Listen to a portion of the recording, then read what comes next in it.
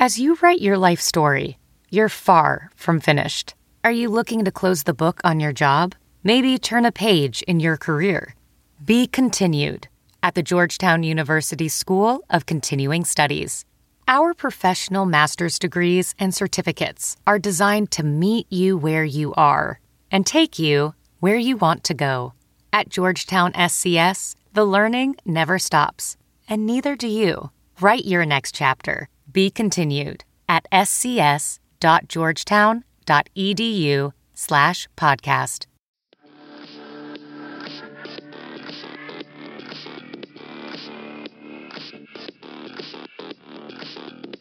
All right, it's time for a quick draft day happy hour quick shot. All right, so me and Andrew decided to do best case scenario for the Saints and worst case. And I know most people think I'm going to do the worst case, but I want to hear some feedback too. I want to hear if you guys like this, if we should keep doing it, or if this is a waste of time and you just want the podcast once a week.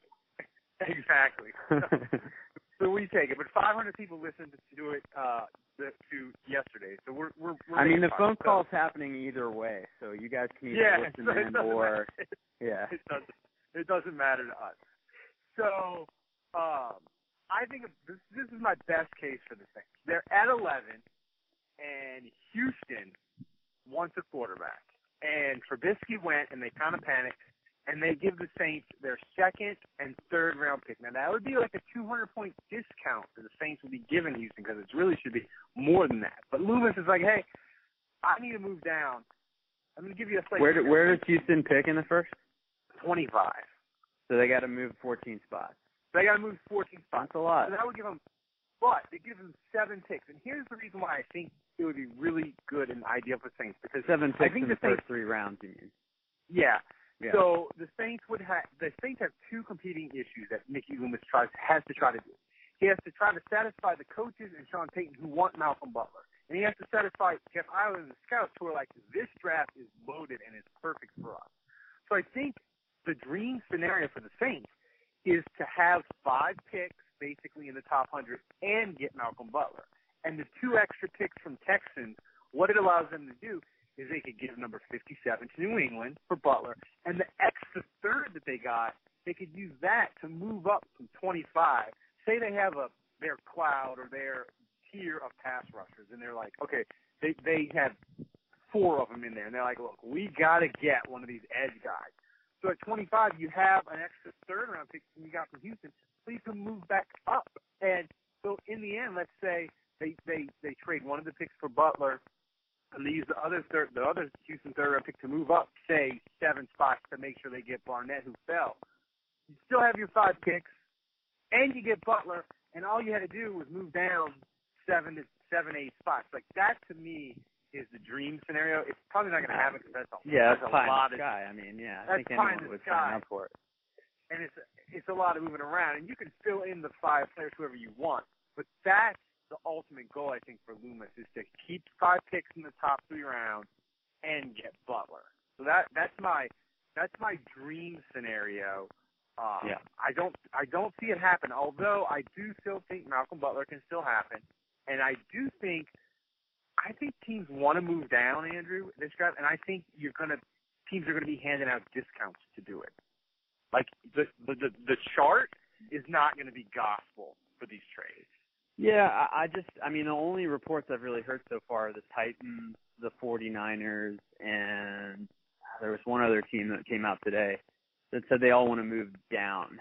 There hasn't been any reports of teams trying to move up. So that makes me nervous. If everyone feels like this is a deep draft and everyone kind of feels like, let's just trade down, let's get more picks because we really like the prospects, that just makes me nervous that no one really wants to trade up so you won't get a good deal. So that would be my counterpoint. I think, so as far as the worst case for me, I just worry that, and if you ask me, like, kind of what is my cloud of guys at 11, I would put Christian McCaffrey in there maybe as the one offensive player. And then defensively, there's a bunch of guys. I mean, Derek Barnett, Lattimore if he falls, Hassan Reddick, a few of those guys. So my nightmare scenario is that all those guys are gone. No receiver and no quarterback is taken in the top 10. So and McCaffrey would be gone with that. Yeah, McCaffrey's gone. Solomon Thomas is gone. Both safeties, Hooker and Adams, are gone. Barnett gets taken in the top 10. Hassan Reddick gets taken in the top 10. No quarterbacks, no receivers. Unlikely, but that's my nightmare scenario where basically the Saints are down. Like, they have to decide between, do we take O.J. Howard? Do we take a receiver? Do we take a quarterback? Or do we reach for, a Marlon Humphrey or a Quincy Wilson or something like that? Do we just draft a corner that's expected to go much later just because our board is completely gone? So that would be, and that could happen. All those guys that I just mentioned in the cloud could be gone if teams pass on quarterbacks and receivers entirely.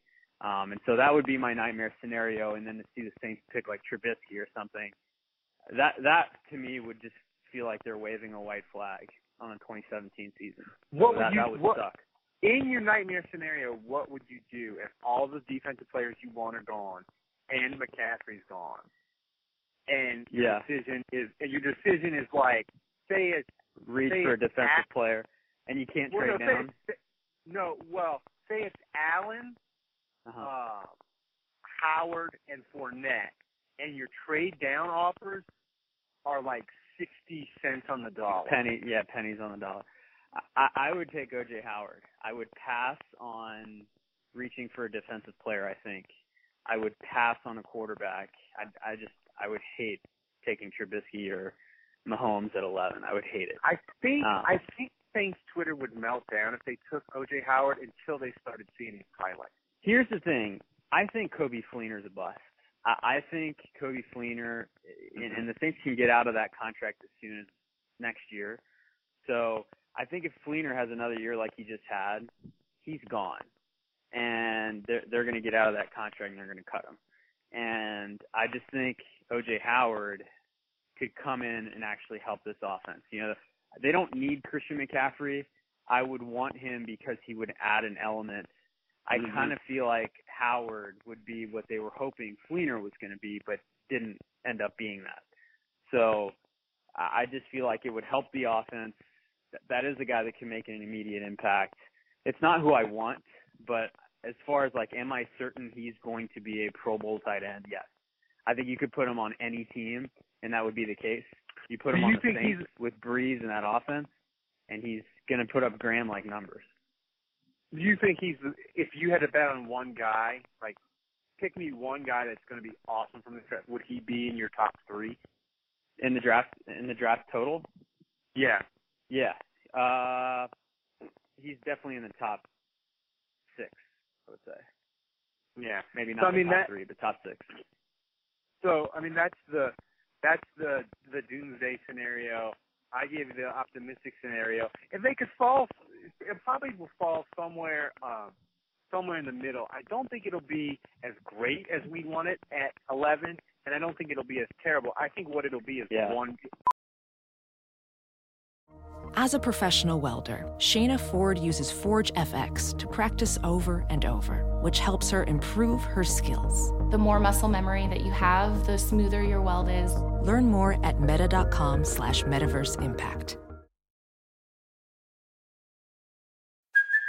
Hey, it's Kaylee Cuoco for Priceline. Ready to go to your happy place for a happy price? Well, why didn't you say so? Just download the Priceline app right now and save up to 60% on hotels. So whether it's Cousin Kevin's Kazoo Concert in Kansas City, go Kevin, or Becky's Bachelorette Bash in Bermuda, you never have to miss a trip ever again. So download the Priceline app today. Your savings are waiting.